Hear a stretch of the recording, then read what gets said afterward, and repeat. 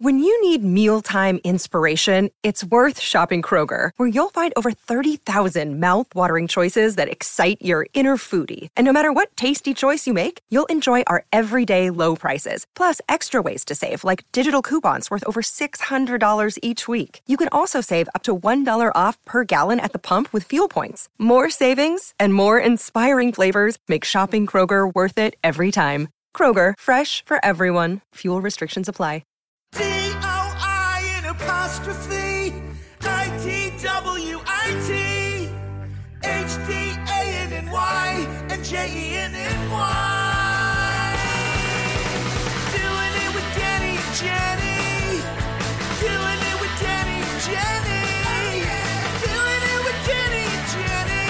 It's a revolution in podcast. One day I'll hear that song and I won't cry, but that day is not today. It's not going to be any time in the near future. I can tell you that much. And you know what makes me want to cry today is our guest. What did he do to you? Look, between me and the Lord, okay? It's got nothing.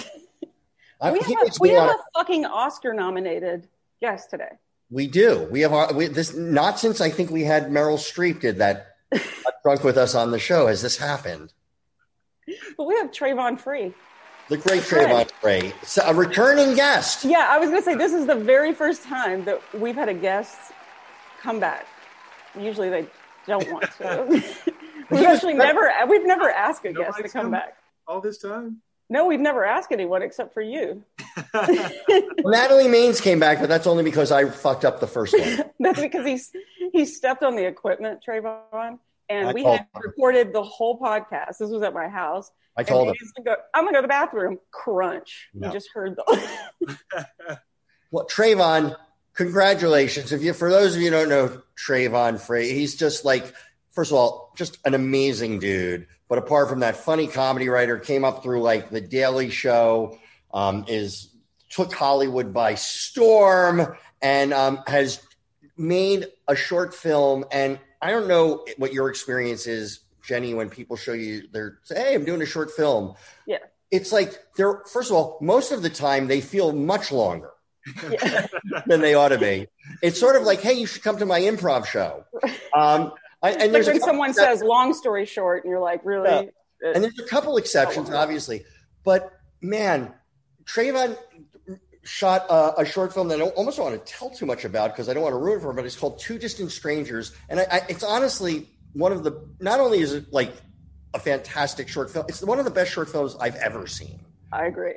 It shook me. I thought about it. I still think about it. So Congratulations, Travon. Yeah. Thanks so much, man. I mean, look, I've come a long way from writing about you in Funny or Die. You sure have. You sure have. Yeah, I mean, when I met Travon at the Improv with you, Jenny, when we were doing the Twitter Awards, and this giant African-American young kid who looked about 14, even though he was like 7 feet tall, came up to me and said, hey, I'm an admirer of your work. Do you need a black friend? And I thought that I've never had anybody say that to me, and I could always use another black friend. So I said, yeah, you know what? I'm in the market for another black friend. He's like, I would like to be your black friend. And then we laughed, and I thought nothing of it. And then suddenly I get a message from him. It's like with like a link, and it's on Funny or Die. And he wrote me a series of essays. This is when he's like a little comic. It's like, to Danny Zucker from your black friend, just talking about our friendship and how it would be. It was the funniest fucking thing I'd ever heard. And so it was never a surprise that this guy was going to be like a hit. But even this amount of success is shocking. And I'll say one last thing. This is how I know you, Travon. And I've talked to my friends, and this is a measure of how much I care about somebody, is that when I read about their good fortune, I'm not consumed with hatred, but I feel the success, and it was and let alone somebody I know gets an Oscar nomination. Normally that would start me cutting myself. But with you, I'm just beaming with pride. I'm so fucking happy for you. Do you remember also when it was at the Emmy Awards and I was not nominated. I was just a guest. and when Trayvon won for the Daily Show. Yeah. And I remember like standing up, they were like Daily Show. And I was so excited. And I stood up, like I was just standing up, and I look, and then just like one row over, the other person standing up was Danny. And we were like we were both just smacking our hands together like, Trayvon, he did it. That's my friend. I was so excited. And I don't have any jealousy either. I'm with you. So now let's let the Oscar winner talk. Tell me what this week has been like for you. Oscar nominee, eventual winner. Sorry. Eventual winner, yeah. It was I didn't sleep much the last couple of days. I think I woke up at 4:30 on Monday morning, and then I couldn't go back to sleep. So I kind of just laid in bed for another half hour. And then I got up at 5 because they do the announcements at 5:19 for some reason. I don't know why they choose that number or what the reason is for it, but 5:19, you got to be ready at 5:19. And well, that's my birthday. That's probably why. 5:19. And we all, my co-director spent the night over with his wife and his dog, and we all piled into my office and turned on the YouTube link, and we sat in front of my phone camera waiting for Nick Jonas to read the nominee. And it was funny because the night before we were sitting outside, and I figured out there was an alphabetically statistical way of knowing if we were going to be nominated or not once they started reading the nominees, because of the where we fell in the 10 nominees, 10 front runners order, and they read them in alphabetical order on the announcement. And so there was a letter B, there was a D, there was an F, and then there was an H, and we were number 8. And so I knew from all the lists that people had been making for their predictions, where we would fall based on those like same nominees being picked. And right. So when the first choice was feeling through, I literally, if you watch the video, you can see me almost say, we got in. Yeah. I stopped myself from saying it because I didn't want it to be in the video. And literally, like, there we were. It was like they read the rest of the nominees and Pedro's movie wasn't there. And when I didn't see Pedro's movie, I was like, oh, shit. And then, and then he said our name, and we just all just shouted and jumped and went crazy. And if you don't follow Trayvon, you should follow him on everything. But on Instagram, you posted the video. Yeah. Danny, have you seen it? Oh my God. It is so... I was crying. I was sobbing. Trayvon, it reminded me, do you remember that movie, That Thing You Do? That like, it was about the one-hit wonders, and it was but in that movie, there's this scene, I always think about it, and you reminded me of it so much. It's the first time they hear their one hit on the radio. Like they're all and they're all like, get it. And that you had the energy of that times 10. Man, we were so nervous. It was like the weirdest calm nervousness. Yeah. We're just so nervous that you don't even feel it. Yeah. Because you're like, what am I going to do if I don't hear it? Like, you're just not prepared for it. And so you're like, I'm going to delete this video that we're recording. That's I know, right? That's the same. You have it on video. But no, it was that whole day from that moment on, it was just endless phone calls and texts. We ended up doing, we got 2 immediate interview requests, like just during that whole process. And I hadn't slept. I think I slept 2 hours that whole day. And then that following night, so Monday night, I still really only slept like maybe 4 or 5. I just couldn't go to sleep. It was just so much energy and so much like just like still trying to process of like, oh wow, this isn't the Emmys, like this is the Oscars, like this is they put this on the billboards and the posters like when you do shit. Hey, let's not shit on Emmys. Let's be cool here. No, Emmys are fantastic, but Trayvon's about to EGOT. It's so much harder. Oh, it's so much harder. I mean, when you think about what really makes it feel so crazy is we did all this from typing the first word to nomination in 8 months. Yeah. That's crazy. And so, like, to go from last July, like, the prep for the movie was 2 weeks. The whole production Really was 2 weeks last summer. And during the 5 days of shooting. Yeah. During the pandemic, by the way. Yeah, during the pandemic. And so, you know, 5 days of shooting during the pandemic, and then trying to get everything done in time, you know, editing them, deciding when we're going to stop, you know, trying to make the movie perfect, and editing the movie and actually, like, call it finished, and hoping that was like a good enough job, and get it submitted to the Academy. We submitted to Sundance and the Academy because those are the only two things left that we could actually make for the season. And we didn't get into Sundance. Are you serious? That didn't get into Sundance? Yeah, they sent us their rejection email.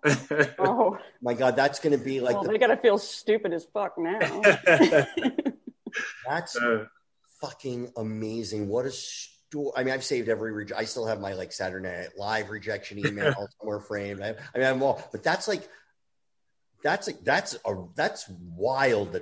I can't imagine they saw a short film better than yours. I'm just sorry. I know I love you and I know you're my friend, but they didn't. No, we felt the same way. We all thought, like, come on, guys, we'll for sure get into Sundance, right? I mean, we obviously, like, we think the movie's good, but we think it's good enough to at least be like one of the best shorts made in this crazy year. For sure. You know, like the day after we submitted for the Oscars, we got there like, sorry guys, you know, there were a lot of shorts this year and blah, blah, blah email. And like, okay, whatever. Yeah. Well, we still got the big prize, and, you know, here we are still in that race, which is so funny. It's also funny because my co-director, his last short got nominated for an Oscar, and it also didn't get into Sundance. You know what, also, maybe it's his fault. Maybe he did something to someone. He took somebody's parking spot or something. Man. What did Martin do to the Sundance people? Right. You know what's crazy about that, even beyond that, though, is because you're submitting at a real cultural moment. I mean, for those who, I'm not going to give too much away, but it deals with like a lot of what we, you know, everybody was marching for this, justice and police brutality and all that. And it's also, when I tell you, it's done in a very almost funny and strange and heartbreaking way. That's why I want you to see it without talking too much about it. But given that you're in that cultural touchstone right there in the moment, you'd think even in an opportunistic way, it would have, I mean, they're actively saying no. It's just like, wow. Yeah. That's crazy. They saw 40 or 50 better shorts apparently. So, well, there's literally no one else that can say like, oh, what did you do during the quarantine? Like, I feel like such a loser. Like, well, you got nominated for an Oscar, made a like powerful film, and I did a couple puzzles, you know. I did a puzzle. Danny and I've been doing the podcast. That's cool. Like, how did your family react? Like, how was that phone call? They all, funny enough, literally called right after the announcement. So it was like everyone was calling at the same time, and I couldn't even, we were like on a Zoom with all the other producers, and then there's like the window opened of the announcement, and then my phone is ringing on my computer and on my phone. It was a lot. My mom just kept saying, "I told you so," which she always says. And I'm like, yeah, Mom, but I can't believe it till it happens. But every mom says, "I told you so." Right. I thought it was bullshit. Right. I actually am an Oscar nominee. Yeah, you can't believe it until you hear your name. And you think like, oh, and I always thought Nick Jonas was going to be the one to make my dream come true. Right. It's funny too when you think about anytime you've won an award, like who presented it to you, or who, right. Like when I think about the Emmys, I'm like, oh, I got one from Mindy Kaling and the dude from what was that show? It was on, I think, NBC. And he was like an office job guy, but also like a spy or something like that. Oh yes, Chuck. Yeah. I forget the full name of the show, but that actor and Mindy Kaling was the first one, and then it was Common the second time. It was like you just feel connected to them forever in some kind of way. It's like every time you see Common, you're like, oh yeah, remember that time? You probably don't remember, but Yeah. you presented an award for me. Yeah, I remember like Amy Poehler, and I can't remember anybody else. I like, even as you were saying that, I can't remember any of that. Boy, this is the douchiest conversation anybody's ever had. Holy shit. I usually do this as a bit. Yeah. Well, I'll tell you, to make it douchey and stupid, when I got a Twitter award, this is my favorite thing. When I got the Queen of Twitter, whatever, Meta World Peace presented me with the award. That's right. And then I spent like 10 minutes asking him why I left the Rockets, and I just gave him shit the whole time. That's really... Yeah, I think that wins for sure. But like Nick Jonas, you think of like, if you run into him, you're gonna be like, hey, thanks a lot, man. You don't know. The only other time I ran into Nick Jonas was with his Jonas Brothers, and they thought I was their security guard. That's really... It was at a recording studio, and I hope you just went with it. They were waiting for a security guard that they had hired to arrive. And now you should just I was going to a different studio, and they were like, "Oh, are you our new bodyguard?" And I was like, "Nope." But I'm looking for a job, so if I can be. They were getting ready to go on their like big Jonas World Tour or whatever. This was like 2011, I think. That's what if you just went with it? Yeah, you should talk to your team. You could have been on their tour before they found out. Like, yeah, we got. Yeah, I'm here with the package. Yeah. That is a funny movie frame. It's just like pretending to be some rock star's body. You've gone on a whole world tour, and there's somebody sitting back at their place going, I got hired. I did. Like, I remember, like somebody said, and I went, and they were gone. The bus, they took off, man. Now, I know, like, so the two stars of it, obviously, are Andrew Howard and Joey Badass. Andrew, we have a connection to because obviously is Lauren Sivan's long-term boyfriend, and all of that happening. Did you? I'm assuming you started with Joey Badass, though. I'm sure. Was that like what? No, I started with Andrew and Zaria. They were the beginning. Oh, really? Yeah, Andrew was actually the very first person I told when I had the idea. Well, he was the first person I told outside of like the one or two people I told the idea who I was like, I'm thinking about doing this. But when I actually cemented it, he was the first person I told, like, I want you to be in this thing I'm writing. Mm-hmm. And he just said yes without even reading it. Yeah, he's fantastic in it. Like, I love Andrew to pieces, and he did a great performance. He brings such like weird menace to it at all times, and almost like the way like you're watching a cat, like a malicious cat toy with a mouse, and it's like, and he plays all the different levels of it, and I mean, I think he's good in every single thing he does. I've never seen Andrew be bad, but I think he's spectacular. Yeah, I mean, watching him do those takes, he did something like a little different each time, and everyone after the first take of the like ending scene with him and Joey, we shot that scene on the first day. Really? And and everyone was like, holy shit, man. Like, everyone just looked around each other, like everyone got chills after he did that first monologue take.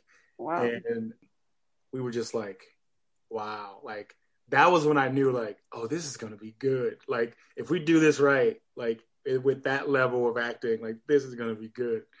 And, you know, him and Joey, I mean, him and Zari don't really have any scenes outside of when he kills her romantic partner. Yeah. But him and Joey just had such a great like rapport with each other because they got to spend a lot of time together leading up to actual filming. And, you know, there's so much stuff that didn't make the movie just for time that they just improvised and ripped that was so good. And then Joey came after probably a week or so into August, because a friend of mine, James Samuels, was directing his movie The Harder They Fall for Netflix at the time, and he was just helping me produce the hell out of this movie because he just has so many connections and knows so many people, and he'd auditioned Joey for Harder They Fall, and he couldn't do it because of his schedule with the Power spinoff that he's shooting. And so he's like, "You need Joey Badass," and I was like, "I don't know Joey Badass." Like I like his acting work, but I don't know him. And then he hangs up and calls me back with Joey on 3-way FaceTime. And Joey's like, "Yeah, I'm in." And I don't know what he told him, but he just like agreed to do the movie sight unseen. Wow. You should have called me. I'm friends with his mother, Sylvia Badass. And, what a great name too. I love his name. but also like his performances. His performance is he's so there's not a false move in that performance at all, from the frustration to the resolve to like the romantic stuff up front. It's like all of it is just like, it's really like there's certain performances that feel voyeuristic because like, did they know I'm watching them? It's so natural. And you got, it's to your credit to your direction too, but it was just fantastic. Oh yeah. He worked really hard to find that character because, you know, his natural demeanor is so much Joey Badass. Yeah. Like he's just this really cool, laid back rapper. Yeah. And Carter, the character, is not that at all. No, he's a yuppie. He's just like this kind of like shy, nerdy, like a little bit of just a nerdy kind of cartoonist dude who, you know, can't even talk to a girl without really like getting nervous. And so he had to work to get to there because you look at the roles he's played in other shows and they're not too far off from, you know, his natural persona. And this required him to arc to that. To be insecure, like to delve in. I mean, just sort of in the end, there's not a ton of insecure rappers. There's no one saying like, I don't know, I'm a pretty okay MC. Like you don't ever see that. Right. He definitely. There was always like the first take or two where he had to shake off Joey Badass to like to become Carter. But you know, when he did it, you would watch the monitor and you'd be like, man, like this is such a like great thing to see happening. And he took it very seriously. He would like, before we started shooting, we would get together, go through the script. He would like find the character in the lines and the delivery, and he wasn't going to just show up and be like, I'm going to read it how I'm going to read it, which was like my quiet fear of like, what if he just doesn't give a shit and wants to do whatever he wants to do? And I have no like, every time I hire an actor, it's like, I understand. But no, like him and Zaria helped him a lot with, you know, getting comfortable and finding his rhythm. And, you know, it was the three of them were just fantastic together. Terrific. It was, I mean, it's so deserved. It's like, it's so deserved. You really created something special, and I'm so glad that you're getting the recognition. Fuck Sundance. Thank you. You're getting the real recognition from the Academy, and that's. Yeah. If I had to pick between the two, I'd pick the one you just got. If I had to have a choice, you should have gotten both. But if I give you, I could go with the Oscar. I'll take that one. I mean, funny enough, right before this call, I was looking at BuzzFeed had a thing up about letting you pick who's going to win each category. Yeah, and we were winning, which is cool. I'm like, can we put the BuzzFeed voters into the Academy? Oh my God, I've spent an embarrassing amount of time looking at those horse race, those handicappers when I was like nominated for something. It's like, and you realize I'm just listening to some blogger, but I don't give a shit. I'm taking it. Right. Yeah, that's amazing. I was actually talking about Andrew. I remember like first meeting Andrew, and then I had seen him in things before, and Lauren and him met on the set of, I believe it was Taken 3. You know, Lauren will play a reporter. Yeah. And she was like, well, he's a bad guy. And I remember meeting him. I'm like, do they just issue you a tracksuit for every role? Because he always plays the guy. Like he's the nicest person, and he always plays a bad guy. That's what was so funny. It was just like, he's so nice. But for some reason, nice. I knew he was the perfect Officer Merc. Like I just knew he could be everything I wanted that person to be.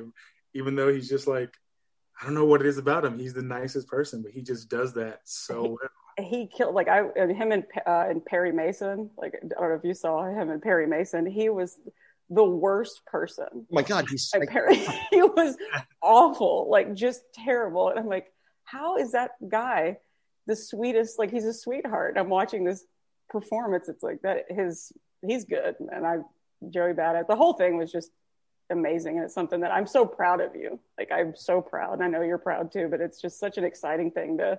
It really was like one of those experiences where, I mean, I don't know if you had that same experience with the beginning of Modern Family, where you make a thing and you hope it's like well received, and then it becomes like it just takes on a life of its own, and you're like, oh my God, everyone loves our show. Everyone loves our, like, we have the #1 show on TV. Holy shit! Yeah. How did this happen? Like, we wanted this to happen. Obviously, it's why we made the show. But then when it actually happens, No, it was strange. It was strange to go to like my kid's soccer game and hear people quoting lines from the night before, not knowing it was like, holy shit, we're like a touchstone. And I mean, you're like, I know that's what you're experiencing right now with this. And yeah, it's special. I mean, you're lucky to, like, anybody's lucky to have it at all. Like, I was perfect. I was late into my career, of a good career, before any of that had happened. Right. And so you just feel very fortunate, and I don't know. And it gives me hope that like people who actually deserve it are being recognized, because that doesn't always happen. And sometimes people who I don't think deserve it are recognized a little too much. And so I guess I feel that way. Sorry. Do you have anything else on that, Jenny? I was going to say, like, when nominations are announced, the first thing, you always start seeing is the biggest snubs of, somebody got snubbed. And it's like, yes. And I always, because it's remarkable to me that anyone would have this kind of confidence to like verbally say they were snubbed. Like, I'm like, well, did it ever occur you weren't good enough? Like, maybe like they only have so many nominations or whatever. I think I would have lost my shit if you didn't get a nomination. Like, I was like, I would have torn shit up. Like, I would have, like, absolutely, I would have gone bananas. Yeah, snub wouldn't be a strong enough word for how I would have felt if you didn't get a nomination. No, Damon Lindelof texted me the day before, and he says, if you don't get nominated, I'm going to destroy everything. By all means, I will be by your side.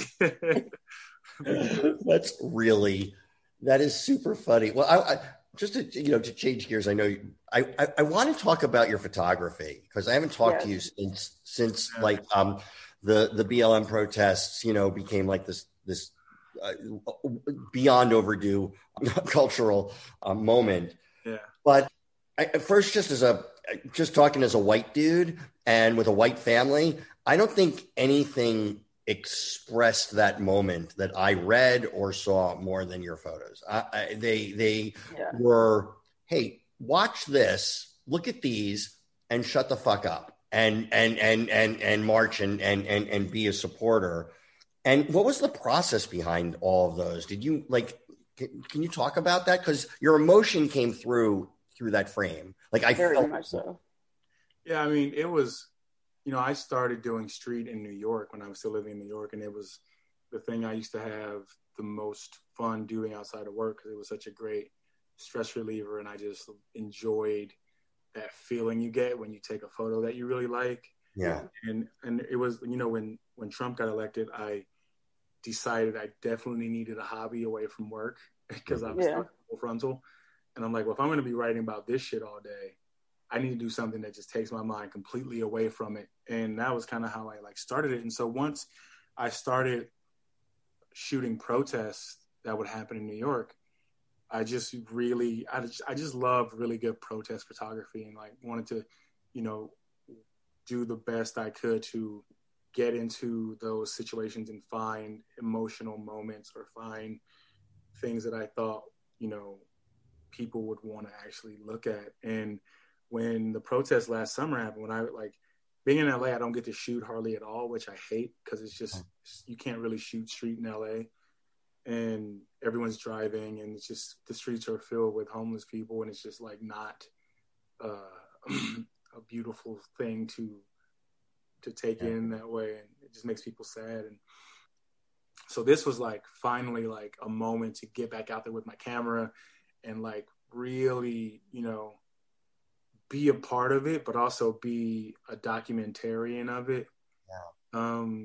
And that to me felt like something that I could do that would carry on beyond the moment, especially because, we always forget once we get far enough away from it that it had like no one really talks about last summer in that way anymore. And, you have to remind people that it happened. And, you don't hear, if it weren't for the fact that like George Floyd's trial was just starting up, we wouldn't be talking about it in the news again, like until like, people felt like they had a reason. And so it was also just that, like keeping it. What's been infuriating though on that is, we have been talking about it, but it's only been in regard to a defense of the Capitol Hill insurrectionists, where they're talking about, oh, what about all of that, the fake, and it's like, and I think for me, what I love about your photos as an historical document and what you've done is it's like, yeah, look at this. Look at the quiet dignity that you captured in that. And I want you to find me one face in that Nazi crowd that has that. Yeah.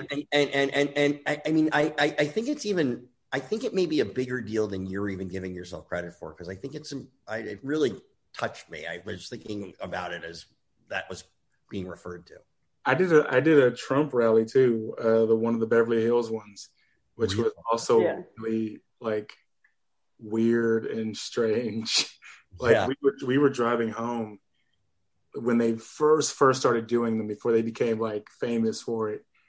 And I was like, what are all these Trump people doing here in Beverly Hills? And so we pulled over, and I actually had on a T-shirt at the time that said "Cops ruin everything around me." And I just so happened to have a hoodie in my trunk. So I put the hoodie on and I grabbed my camera, and then I just went and immersed myself into the crowd. And I never said a word. We just walked around as I took photos, and they just see a person with a camera, and they just like, if they see you, they'll pose, they'll hold up their sign or hold up their flag. They'll start talking to you about their beliefs about the election and Trump. Yeah. And you never have to say a word. Like, they just assume you're on their side because you're there. Yeah. And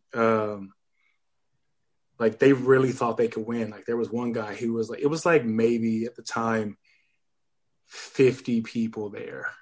And he was like, I feel like we can flip California. And I was like, you are fucking delusional, man. Like, there's 50 MAGA people in Beverly Hills, and you think you can flip one of the bluest states in the union? Like, okay, like, I think if you get to the point where you think Donald Trump has my back, if you can get to that point, you can believe anything. Like, if you believe, like, these broke-ass white people who are like, who are just like, who have been told that, like, this guy, this guy would never let them near his properties. No, well, he hung them all out to dry there on January 6th. He everyone go, and then all of a sudden they were just left, and now how many are in prison or in jail waiting trial, and he's just crying, being in jail and how bad it is. I want organic food. What the fuck?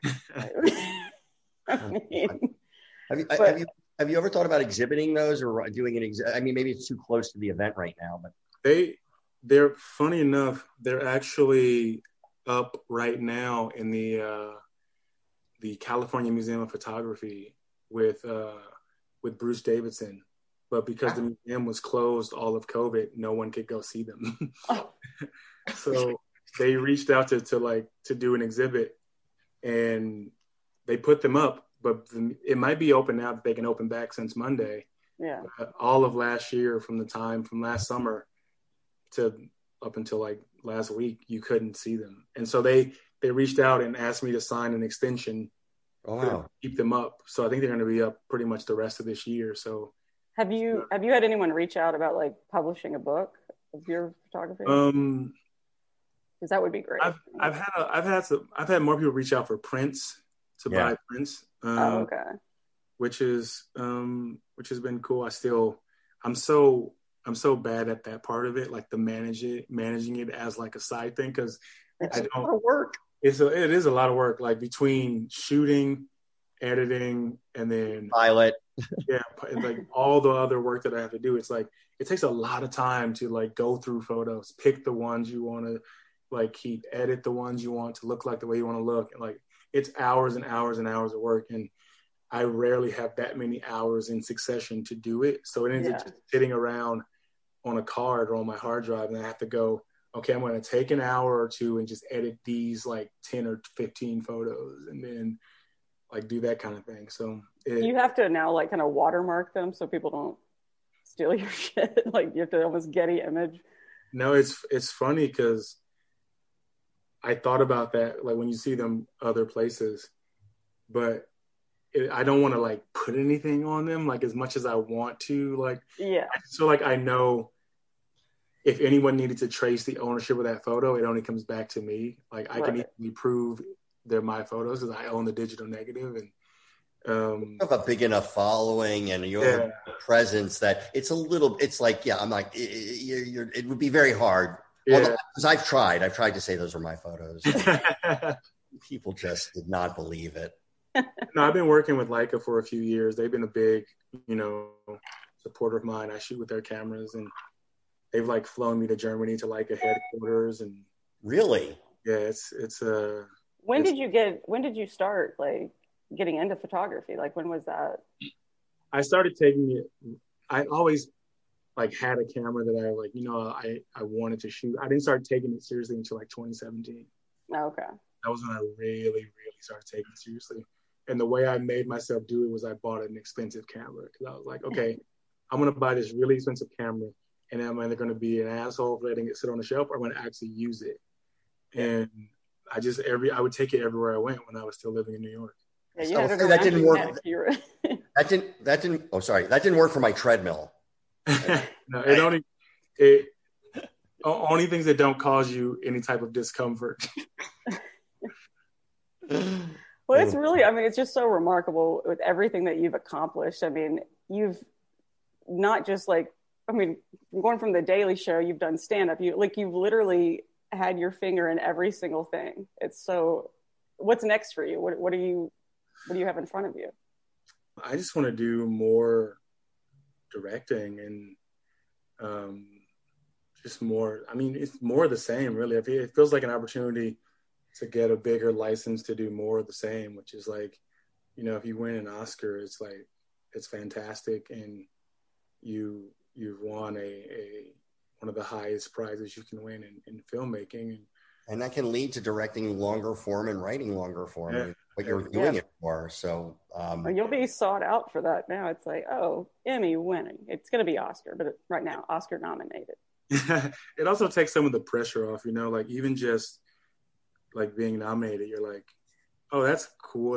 That's a thing no one can take away from you. And yeah, it's now a part of your branding and resume. And it's really remarkable.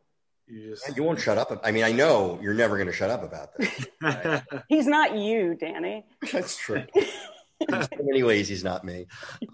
Okay, we're going to get to the point in this show because I know you're a busy man. We're going to talk about what we want. Before we get to that, because I'll plug it twice, is there a place because people have asked me this, is there a place we can see your movie right now? There isn't right this second outside of, one of our screenings or getting it from me. Uh-huh. But we are in talks with some distributors that are very close to being done. Good. And so it's looking like it'll be out somewhere next month. Okay, fantastic. Because I think everyone needs to see this, and we've been fortunate enough to get the friend link and get to watch it. But God, you turned into something. What did you at the time? Like you actually became somebody.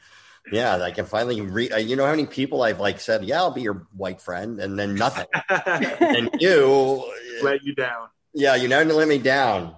The giant son I wish I had.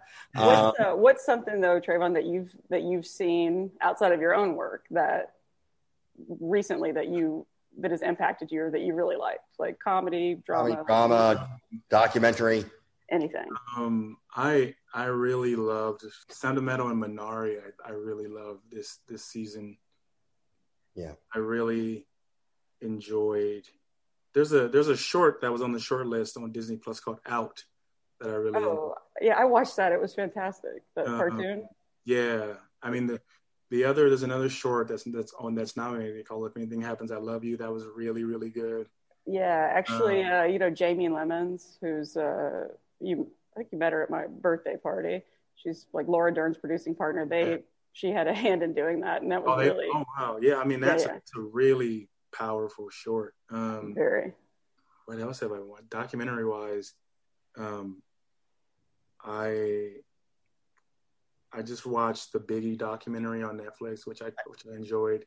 I want the Pele doc, which I love a good sports doc. A good sports doc. Yeah. What else have I been watching? I mean, I think the best thing I've seen in a long time that didn't get any respect from the Globes was Michaela Cole's show. So good. I just finished it. Was so good. It was so good. I just finished it. It was like I remember watching the first one. I was like trying to get into the pacing of it. I was trying to hear the volume, and somebody said stick with it. And and then I went back and I watched her first one, Chewing Gum. Yeah, Chewing Gum. Chewing Gum is bananas. It's so funny too. Yeah. She had that same kind of Phoebe Waller-Bridge start, but that started as a stage show, and then she turned it into a TV show. She's a genius. Super brilliant. And just show completely ignored on Netflix called Black Earth Rising. Oh, I haven't even heard of that. Limited series, yeah. Her and John Goodman. Oh, really? Really? Yeah, it's really good. I'll have to check that out. How about you, Jenny? What have you been watching? Since 2 days ago. So we just went 2 days ago. But you know what I watched last night? I couldn't sleep. I've already seen it. It was funny. Well worth watching it again. Airplane 2, the sequel. No. Have you, Airplane's my favorite movie. You both know. You've seen my frame photo in my house. Yeah. I was like, I haven't seen that in forever. That shit still stands up. I got to give that credit. When you watch something old that can still stand up to this day. Yeah. I give it 2 thumbs up. Yeah. I watched it that was one of my pandemic watches, rewatching Airplane. I watched in a Naked Gun, that was on Netflix. I saw that they had thrown that. I'm like, I'm gonna watch that again. Still holds up. Oh, it's still. I remember taking with my kids. I was like, when they were like, okay, you'll get these jokes. I put on Airplane, but they were still pretty young, and I didn't realize. Like in the first minute, Julie Haggerty is like, I remember when I used to sit on your face and wrinkle. Like, oh my God. Okay, what do you want? It was like, what? I blocked out the dirty parts, I guess. I'm a great dad. No, my dad showed me that like when I was like 5 or 6 years old. Yeah, he was I'm around that point. Yeah, and he was like, here, watch this. Even the things I didn't get, I remember like my dad would laugh, so I was like, I get it too. Like I think those things though help shape, when you become a writer or something in this industry, because the earlier you're exposed to the best stuff, even if it's like you don't really get it or it's like you're too young for it, absolutely, it has that because I was able to watch pretty much anything as a kid, even though I was too. Yeah, there was nothing off limits to me as a kid. It was me. It was pretty much like, and it made me want to do this. I had those memories of remembering the great stuff I watched that I probably was definitely too young for, but it's how you fall in love with movies and TV. The stuff, and it's usually like not really for kids. I remember when Monty Python came on PBS, and I was like 7. I'd watch him laugh, and I was like, okay, I'm gonna watch. And at 7 years old, I understood 10% of it. I knew, oh well, John Cleese is walking silly. That's funny. I knew that, but it didn't matter. I just was going to fill in the blanks and find that. So I completely get that. Well, what have you been watching, Danny? I've been more reading something, which is weird since we were there, but I'm like obsessed with. So we've talked about it here. I don't know if you saw on Hulu, In and of Itself, the Derek. Oh, Derek I know Derek. You do? Yeah, Derek's a good friend of mine. He's so I went to that show in when it was in LA. I saw it in LA. I watched he used to be partners with another incredible magician named Helder Guarmes, who also has a show up right now. His second show during the pandemic, that's at the Geffen.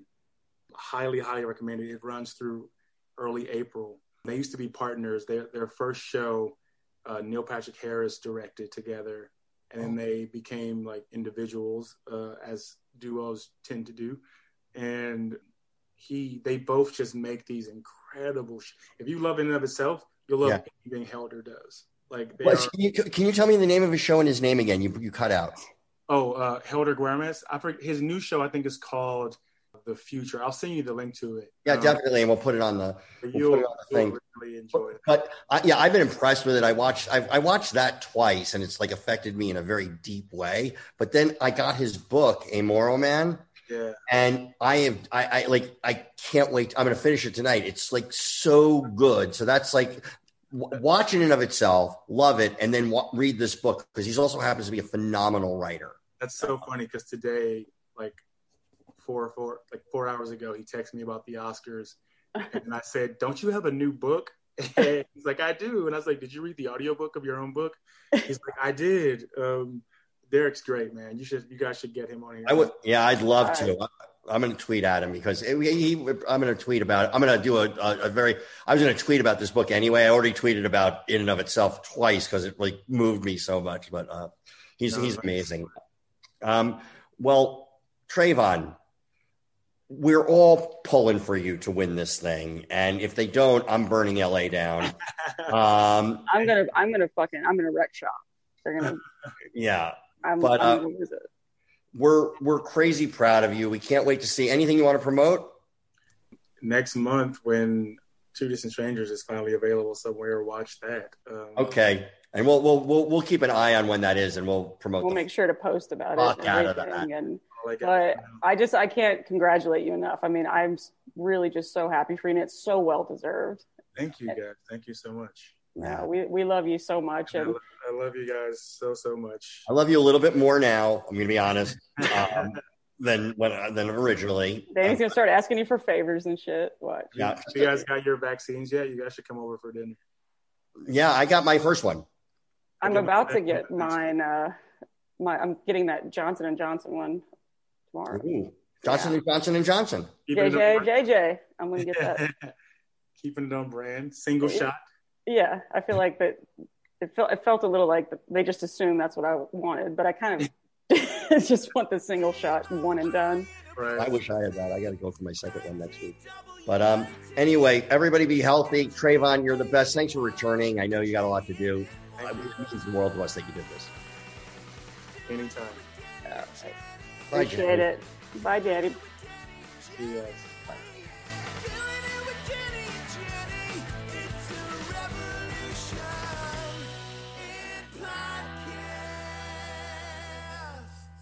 This episode is sponsored by Blue Chew. Yeah. Let's talk about something we could all use more of right now. Sex, great sex. Now, you should know that's not my copy. That's what they wrote. But I do agree with it in principle. I think we could all use great sex. And sometimes a fella needs a little help there. And what's better than Blue Chew? I mean, you can now increase your performance, get that extra confidence in bed. BlueChew.com. That's blue like the color blue. And Blue Chew brings you the first chewable with the same FDA-approved active ingredients as Viagra and Cialis. You can take them anytime, day or night, even on a full stomach. Danny, you had a big meal. Yeah. It's totally cool. Well, because, you go out to dinner with somebody and you're eating and you're having like oysters or tacos. Or ravioli. Or raviolis. And so you're full. And now what am I going to do? I want to perform. Can I take it on a full stomach? I can. But Danny, do you ever worry that you're taking something that's not made in the USA? Constantly. But I'm here to tell you, USA all the way.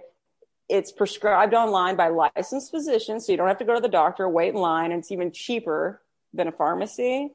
And they prepare and ship it right to you in a discreet package. I know that that's a big thing for you. You're tired of getting all of my other weird ointments that come in and it's marked and it's like anal fissure cream and everybody sees it. This is discreet. It looks like you're getting a book. Oh, that's great. That's So you don't even have to leave the house. And right now we've got a special deal for our listeners. Visit BlueChew.com and get your first shipment free when you use our promo code, the special code Danny, D-A-N-N-Y. I'm so proud. My name is. I'm so jealous. Just pay $5 in shipping. Again, that's BLUE chew.com, promo code Danny to try it free. Blue Chew is a better, cheaper choice, and we thank them for sponsoring the Doing It with Danny Zucker and Jenny Johnson podcast. And remember, when you support our sponsors, you help make this podcast possible. So please be sure to use promo code Danny at BlueChew.com.